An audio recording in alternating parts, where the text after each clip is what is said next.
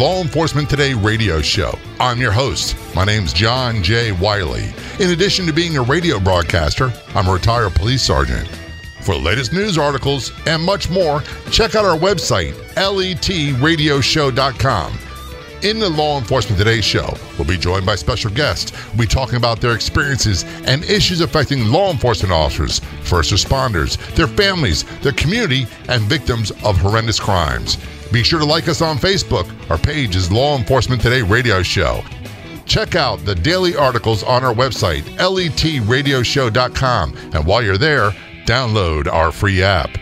The Law Enforcement Today show is brought to you in part by Transformations Treatment Center. Many are using the term epidemic to describe the current problem of drug and or alcohol abuse in the United States. Virtually everyone we know has been negatively impacted by this problem. Yet for so many that are experiencing the devastating effects of drug and or alcohol abuse, they don't know who to turn to for help. Who can we trust to care for our loved ones? Transformations Treatment Center is one of the most respected, ethical, and professional drug and alcohol treatment centers in the world, with a strong focus on individualized care, offering a wide range of holistic, specialized, and medically supervised treatment programs. We know that many of you have questions. Take the time to call Transformations Treatment Center for the answers. 888-991-9725. That's 888-991-9725. Or go online to transformationstreatment.center. Calling us from the middle part of the United States, we have Nick on the phone. Nick is a little bit of a departure from what we've been doing on the Law Enforcement Today show. He's a career firefighter, an EMT, and he comes from a law enforcement background with his family.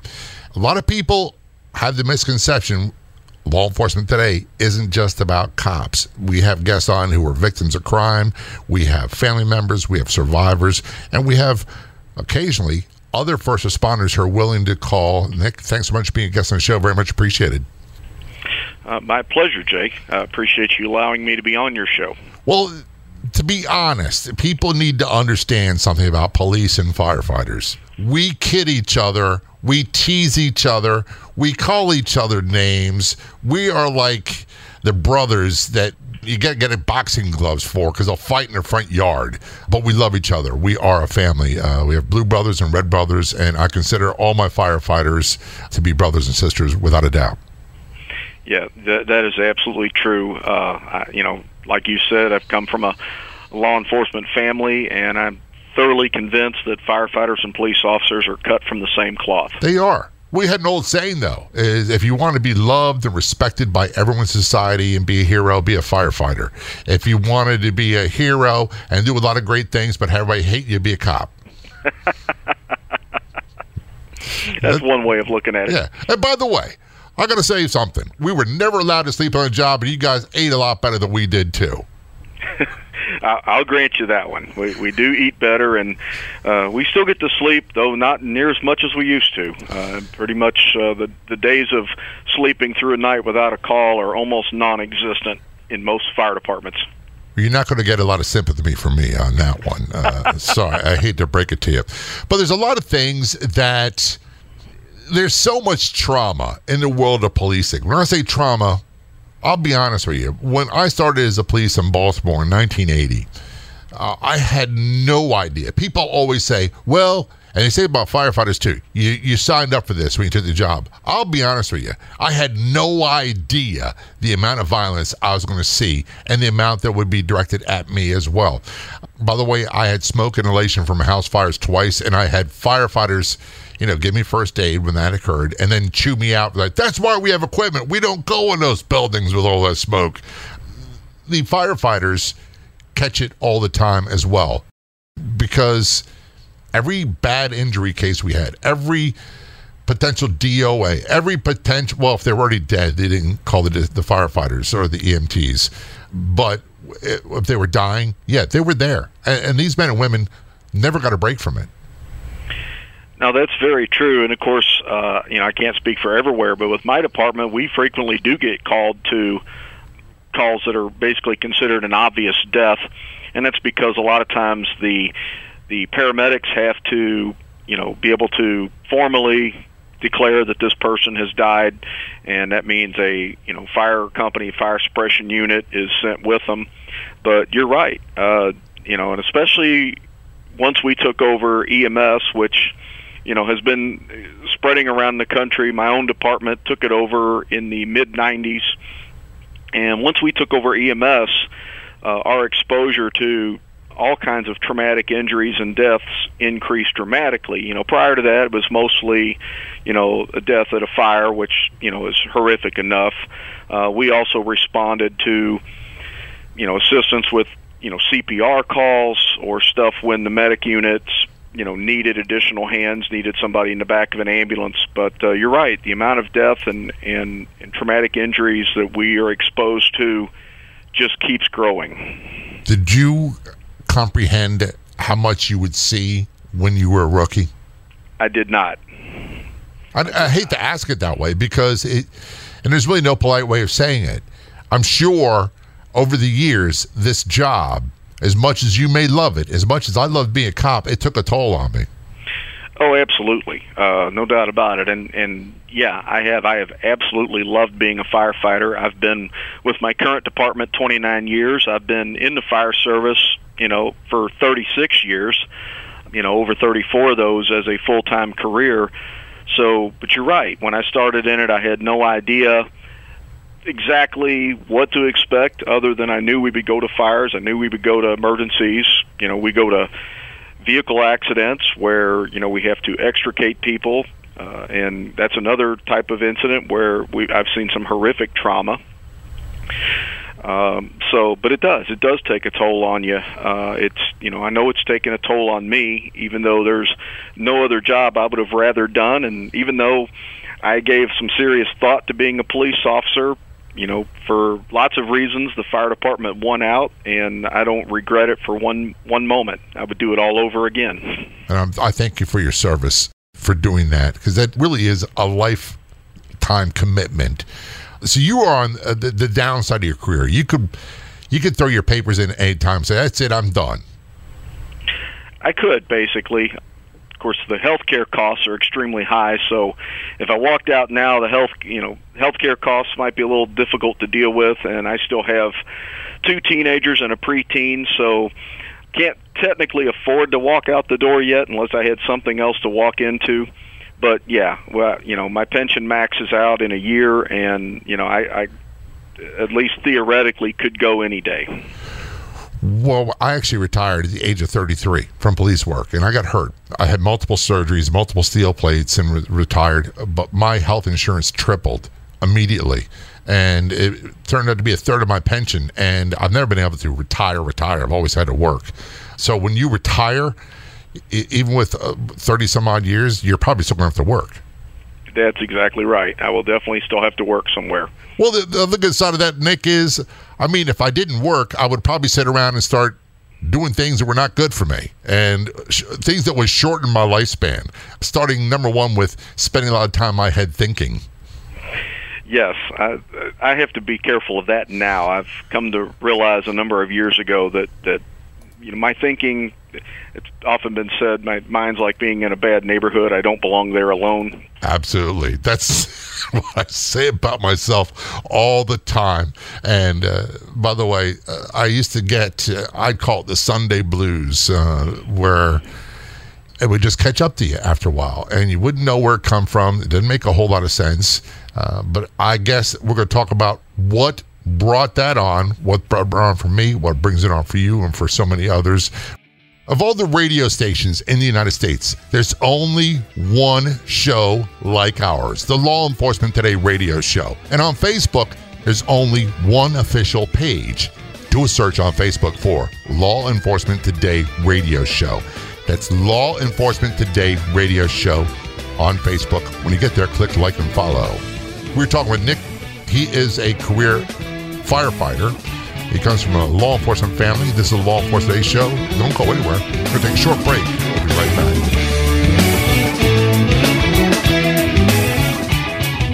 Finally, our heroes have access to a world-class program for PTSD, anxiety, depression, and more. The Help for Our Heroes program at Transformations Treatment Center provides a comprehensive range of treatments for substance abuse, addiction, co-occurring mental health disorders, and PTSD.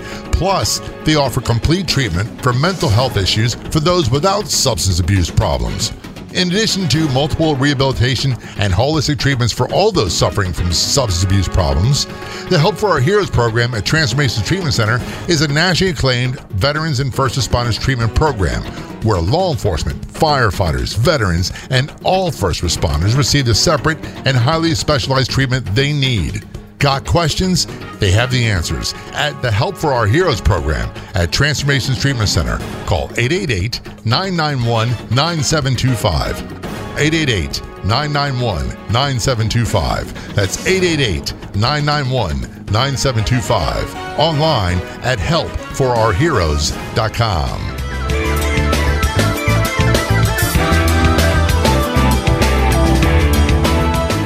We're talking with a career firefighter named Nick. We can't give his last name. He's still active. Doesn't mean that there's anything to hide or he's going to come out with some big expose or whistleblower thing. That's not what happens here. When people are active duty law enforcement or firefighters, quite often their agencies disapprove of them talking to anyone in the media. And that's just the way it is. It's been that way since before I was on a job, and it'll be that way for the next 20, 30 years, at least I'm sure. So, Nick, I appreciate you being a guest on the show because I know you get a lot of sensitive things to talk about. One of them is that your father was a police officer, wasn't he? Yes, he was. He was a lieutenant with the police department, and he had 23 years on and was very highly respected by his peers. He was also a military veteran? He was. He was a Korean-era Army veteran, although I do not. He never saw any combat. I believe he spent his time in Germany, but that was the period when he was in. All right. So we want to talk about, and this is a subject that is so easy for people to misconstrue. When I say our law enforcement families, I mean spouses, children, they pay a heavy price because there's something that happens with so many law enforcement officers and other first responders as well, that it negatively impacts their family. And it can range from what we now call post-traumatic stress disorder. I prefer to call it post-traumatic stress injury. I think that's far more accurate. With that comes a lot of substance abuse or self-medicating, particularly with alcohol. And for a lot of people, that self-medicating with alcohol can create a monster in and of itself, which all negatively impacts a family. Is that an understatement in your case? Yes, it is. Yes. What happened? Well, my dad, he was an alcoholic, and, he had started drinking, probably when he was in the Army. For a little background, I was the oldest of his second set of kids. I know you've talked a lot about police officers often have multiple wives, and that's definitely true in our background. My mom was my dad's second wife. I was the oldest of his second set of kids. He had 4 kids from his first marriage, 3 of which are still living. There were 3 of us, myself and 2 younger brothers, which there's 2 of us still living. But, alcoholism took a horrendous toll on our family and on my dad's life, and I think there towards the end it put his career in jeopardy, even though he was a very highly respected police officer, and it cost him his life. He ended up taking his life in May of '79, and he was at that time he was on his 3rd marriage, but he was in the process of trying to get out of that marriage, or at least separate from that person. He had not completed that, so that created even more problems for the rest of us. But, I was 11 years old, and I was, my dad was my hero. And even though he had left, he had divorced my mom when I was in the 3rd grade, so he's no longer living with us, but he was my hero, and it was devastating beyond anything I could describe. Just those who have been through it know what I'm talking about. Sad thing is, there's so many things about this that are sad. Is that this was in the 1970s that this occurred. And it's still going on today. There's no let up in this. No, and you've had many people on your show discuss this issue, and it was one of several reasons why I wanted to come on your show and just share a little bit about that, but also what it's like to survive it. Because if I accomplish nothing else but maybe to help another police officer not make that decision, or firefighter, or help another family that's going through it, then I've made a difference in someone else's life. The cops and firefighters and EMTs and corrections officers and all first responders or dispatchers, we're helpers. That's part of what we do. And it could be for a myriad of reasons. I have the reasons why I went into a career. You have the reasons why you did. One of the things, I go back in my history, and this doesn't come up often, but every now and it does, and you just triggered a memory. Before becoming a cop, when I was a teenager, I was a taxi driver in Virginia. And I remember picking a woman up at the airport, and she said her husband, who was a retired Air Force colonel or something of that nature, he was high up, didn't show to pick her up.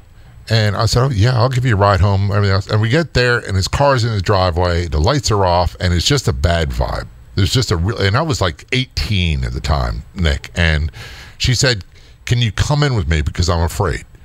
And I brought the suitcases in, walked in, and there the man was in his chair, and he had taken his own life by suicide with a gun.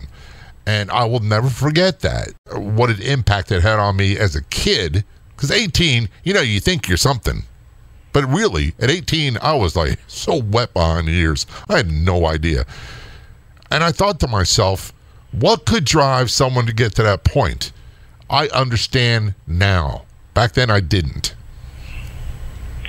Right. Same here. I mean, obviously, there was nothing as an 11-year-old that I could even begin to comprehend as to what would drive my dad to make a decision like that. I remember just feeling all those feelings that we go through. That sense of the sadness, the anger, the despair, the confusion, the guilt, even then, the if onlys, if only I could have seen him one more time, if only I could have spoke to him one more time.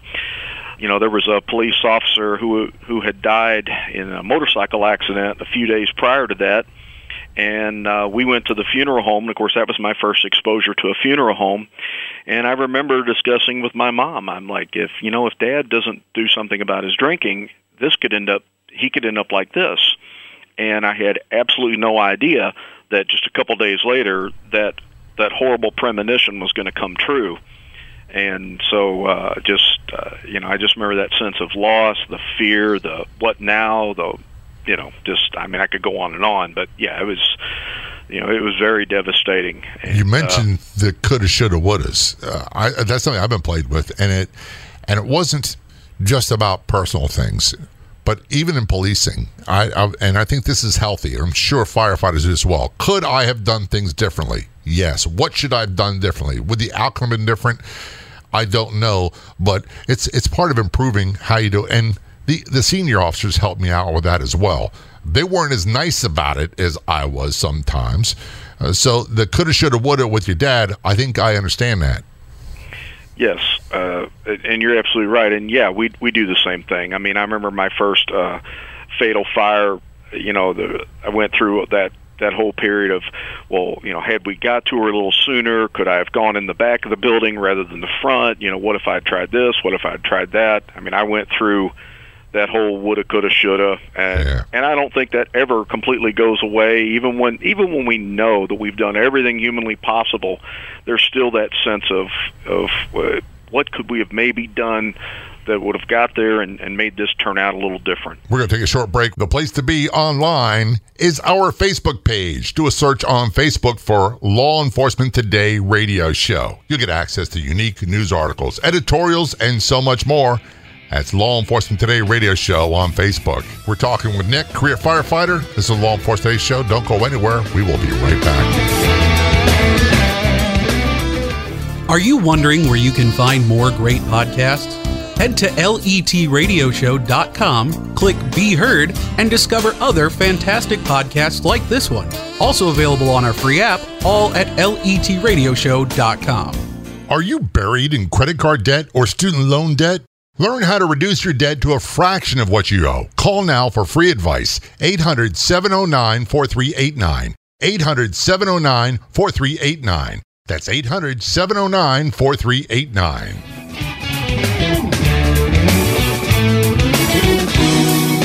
Return conversation with Nick, career firefighter, on the Law Enforcement Today show. You got 30 some odd years on the job, right? Yes, 29 with my current department, but yeah, over 34 years as a career firefighter. Before we went to break, Nick, you were telling the tragic story about your dad, who was a police officer, 23 years on the job, and he died by suicide. And he, to use your words, he was an alcoholic, and that contributed greatly to his taking his own life. Absolutely. I mean, I think that, obviously played a huge role. And, of course, today we know a lot of things we didn't know back then. And I personally believe that undiagnosed PTSD and a lot of the things that police officers are exposed to, plus, the crisis that had been created in his own life, all played a role in it. I don't think there was any one single factor, but I think it was a multitude of factors that came together. You grew up, now I'm a grandson of Irish immigrants, and the joke in our family is that the difference in a family wedding and a family funeral is there's one less drunk. That there's so many people in our family, extended family, that had problems with alcohol. Phenomenal people, the best people in the world, until they started drinking, and then somewhere along the lines they changed. And some people in my family said, I saw what happened in our family, and I'll never touch alcohol ever in my life. Others tried it, had a bad experience, and said, well, I'm never going to drink like that again. And yet others, the minute they drank, it was as if they were right there with their uncles and aunts, and they were out of control from day one. Your own experience growing up in an alcoholic family, were you one of those guys that I'll never drink? Close. I was definitely leery of alcohol. I mean, I remember, tasting, mom and dad's alcohol as a kid, and not particularly enjoying it that much. But yeah, when my dad, after he died, my mom got real involved in Al-Anon, thank God, or probably none of us would have survived. And, I was just I was afraid of alcohol. I was afraid, of what it could do. And I tried to stay away from it for a long time, but as what happens to a lot of us, by the time I was in my later high school years, a lot of my friends drank, and I remember just always feeling a bit like the oddball. And I remember it was probably, I think, sometime in the summer between my junior and senior year, I was with my friends, and they were drinking, and after a while, I'm like, why am I making such a big deal about this? It's just a drink. I can control it. I know what can happen, blah, blah, blah. And I said, yeah, I'll take one of those. And I remember it was a citrus-flavored wine cooler, and I was like, oh, this tastes really good. I like this. And as people with my background say, the magic hit. All of a sudden, I began to feel better, felt like I belonged, felt, somehow it just took all that awkwardness away, where now I felt like I was a part of this group, but I was still convinced in my own mind that I could control it. Knowing what I knew, having been through what I'd been through, I would be okay. And I held on to that myth for several years. And it, and for the most part, through the remainder of my school and all that, I did control it. It was intermittent. But then I went in the Air Force about 6 months after graduating high school. And of course, anybody knows that's been in the military knows that that's one of the things we major on early on is drinking. And I found out real quick that if I was going to be part of the crew, part of the team, because I was an Air Force firefighter, that was one of the things we did was drank. And I kind of resisted it for a while, but again, realized that's what made me feel like I belonged, like I fit in, and I wasn't having any problems. It was fun, and so I began drinking with them. And how were things when you left the Air Force? And by the way, thank you for your service there. And you went into civilian firefighting. Was it Were you still drinking then? No, thank God that I did not. In spite of my best efforts to control it, within just shortly about 4.5 years that I was in the Air Force, my drinking took off pretty fast. And within a couple of years, I was drinking regularly. I was getting drunk. I had experienced blackouts. My attitude had gotten horrible. I had already battled a lot with anger from very early, but that anger turned into rage. That turned into butting heads with supervisors, with just kind of like a deep seething rage against everything that was going on around me. Now, the bizarre part of this is I was the most clueless about it. Everybody around me could see it, but in my thinking, it was just, the world's messed up, and if people would just act right, I would be okay. If the Air Force would just do what I think they should do, we'll be okay. If the fire department would just, on and on and on. And I was the last one to realize how out of control I was getting until I was sat down with my base fire chief, who is a wonderful human being, and I thank God for him every day. But he basically told me, and this was towards the end of my 4 years, he says, I don't know what's gotten into you. He goes, but you've given me more trouble in the last 6 months than in the previous 4 years put together. He goes, I don't know what else to tell you. He goes, but I'm done going to bat for you. He says, you're going to get yourself in some really serious consequences if you don't make some changes real fast. Of course, my initial reaction was, oh, great, now he's turned on me too. Who does he think he is? Blah, blah, blah. And it just, it took me just a little bit longer to realize what a true friend he was being.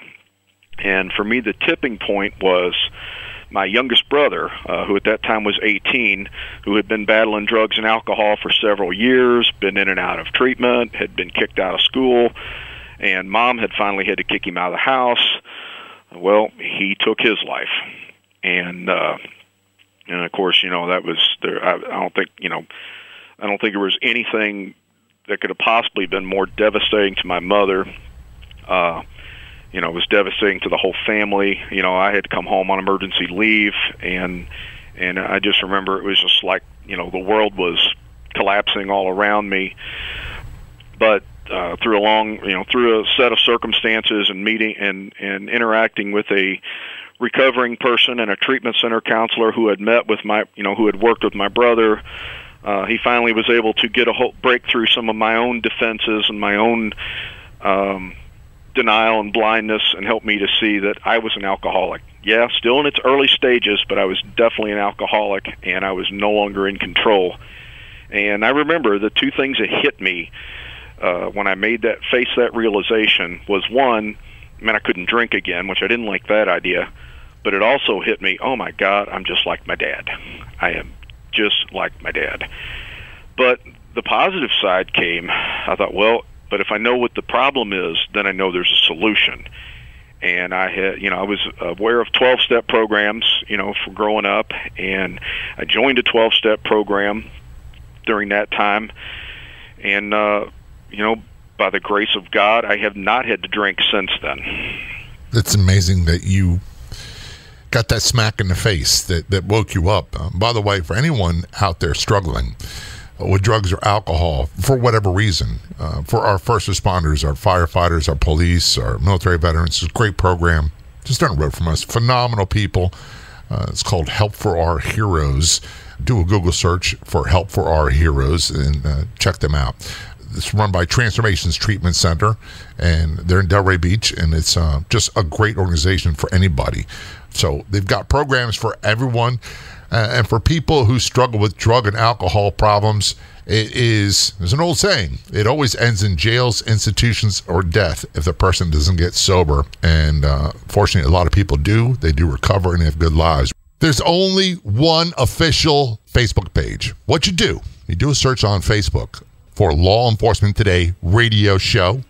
Click like and follow. There you'll find updates about upcoming episodes of the radio show. You can contact me. We also find unique, one-of-a-kind editorials and news articles. That is our Facebook page, Law Enforcement Today radio show. Be sure to click like and follow. We'll see you there. We're talking with Nick career firefighter. This is the Law Enforcement Today Show. Don't go anywhere. We will be right back. We all know that law enforcement, first responders, and military have dangerous jobs. They see and experience traumas that most can't even imagine.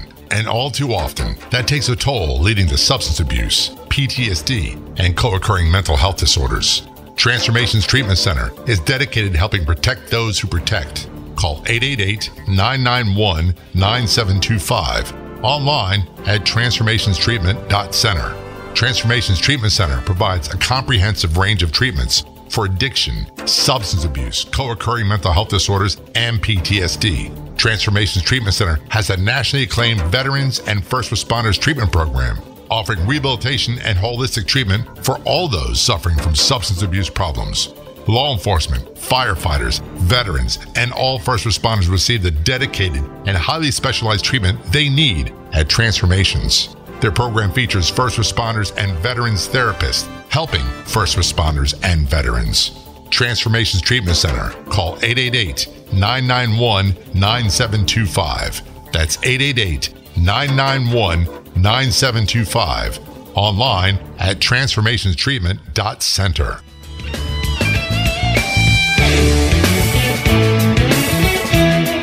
This is the Law Enforcement Today Show. I am John J. Wiley, retired Baltimore Police Sergeant, joined by special guest Nick. He's calling us from the Midwest area of the United States. He's a career firefighter, still active, so we can't use his last name or mention the department. Nick, we've had so much to talk about so far in your story. We haven't even touched on what really happens with firefighters, but just to recap for those just joining us, Nick's father was a U.S. military veteran. He was a career police officer. He had an alcoholism problem, and he died by suicide with 20 years on the job. And he lost a brother to suicide due to alcoholism, and then he's a self-diagnosed alcoholic as well. And you've been sober now about how long? I've been sober over 29 years. Miracles happen every day. Some people say there's miracles among us, but they're not always pretty. And I'm not making that as a negative about you. It's just amazing to go from where you're at before to where you're at now. And now in a career profession, firefighting, policing, our corrections officers. I can't speak for corrections officers or firefighters or EMTs because I'm not one. But I know the alcohol culture is a big part of it. It's a big way that we coped with all the stress on the job, and after particularly bad tours of duty or shifts or whatever term you want to call them, our way of dealing with it is we get together, we buy a case of beer, we go to a parking lot, and we drink and we talk. And that wasn't all bad. However, for many of us, the alcohol became a monster. Right, absolutely, and that was how we dealt with it, how I dealt with it in those early years. But you're right, once I had started working this 12-step program and got sober, and with the obvious tragic consequences of alcoholism right in front of me, I just knew that was no longer an option for me, that whatever I had to do, I would have to find other ways of dealing with the trauma and the strain. And so, you know, I got out of the Air Force shortly after that, right about the time when things blew up with Operation Desert Shield, the first Gulf War. Went back home, and and of course, before I'd gotten out, I had tested for a number of fire departments, including the one I work for now. Was on, eligibility lists and just kind of waiting to see what was going to happen. Went home, stayed in my 12-step program. I knew that if I did nothing else, I had to stay on top of that if I was going to make it. Interestingly, for the short time I was back home, I got hired as a corrections officer at one of the state prisons because it was an easy job for veterans to get. I was there for about 3 months and was like, okay, interesting job, not something I want to do for the next 20 years.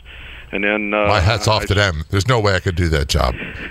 I'm telling you right now, it takes a special person to work corrections because I don't have any of the quality traits you need to have to be a good corrections officer. I just don't possess them.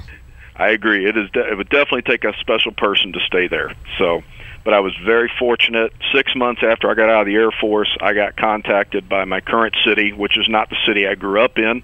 So it was kind of a strange situation because I moved up here. I was still young and single. I knew nobody.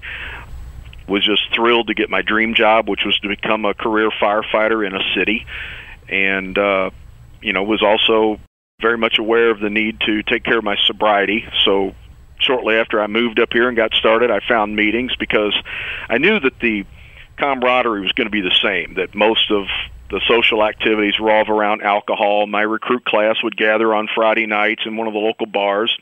I would join the guys for a while because I wanted to get to know my classmates, but I knew I had to set limits, and I knew I had to fill in those gaps. And, so I continued to go to my meetings and continued to make new friends. Definitely as any fire department, all the social activities, the union meetings, everything revolved around alcohol. There were, especially in the early years, there were many people who would ask me, oh, what are you drinking? I'm just drinking a Coke or a Diet Coke. Oh, that's all, and most guys didn't push it. There were a few that kind of push it where I had to, say, hey, I don't drink, okay? That's all you need to know. But most of the guys were respectful and cool with it, and it was never really a big problem. In fact, some of them, I think they were glad because now they knew they had a designated driver. But also, what I tried in some of the early years was enjoying some of the events without alcohol, but I found that to be very difficult, to be, after a while, to be the only sober person.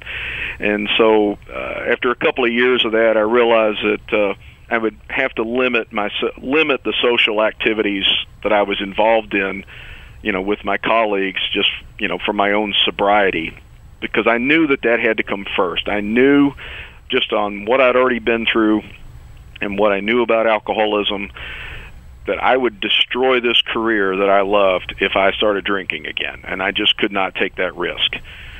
So I knew that I would have to kind of, operate a little differently. But as I progressed on the career, I was very fortunate. I was blessed with very good assignments, very busy, went to a lot of fires, and of course saw a lot of trauma. And I found that it was difficult to deal with. It was, and I probably used both my meetings, my friends in the program, and in a church that I was going to at the time were probably my biggest outlets to deal with, with the traumas and the strains that came with being an urban firefighter. And I'm sure during your career, with all this going on, you've had coworkers and maybe even subordinates that wound up having problems with alcohol. Did that affect your way of dealing with them?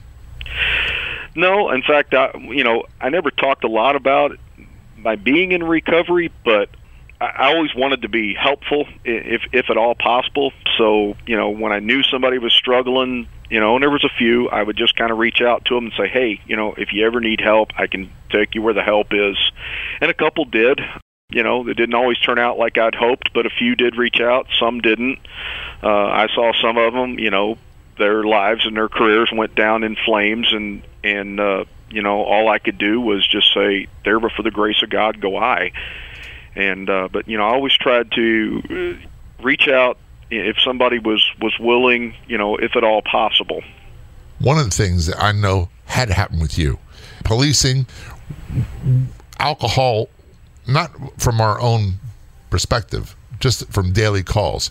We'd have to deal with people so often who had chronic alcoholism, who had drug addiction problems. We get to see what it did to families. We get to see the violence that came out of a lot of it, the health consequences.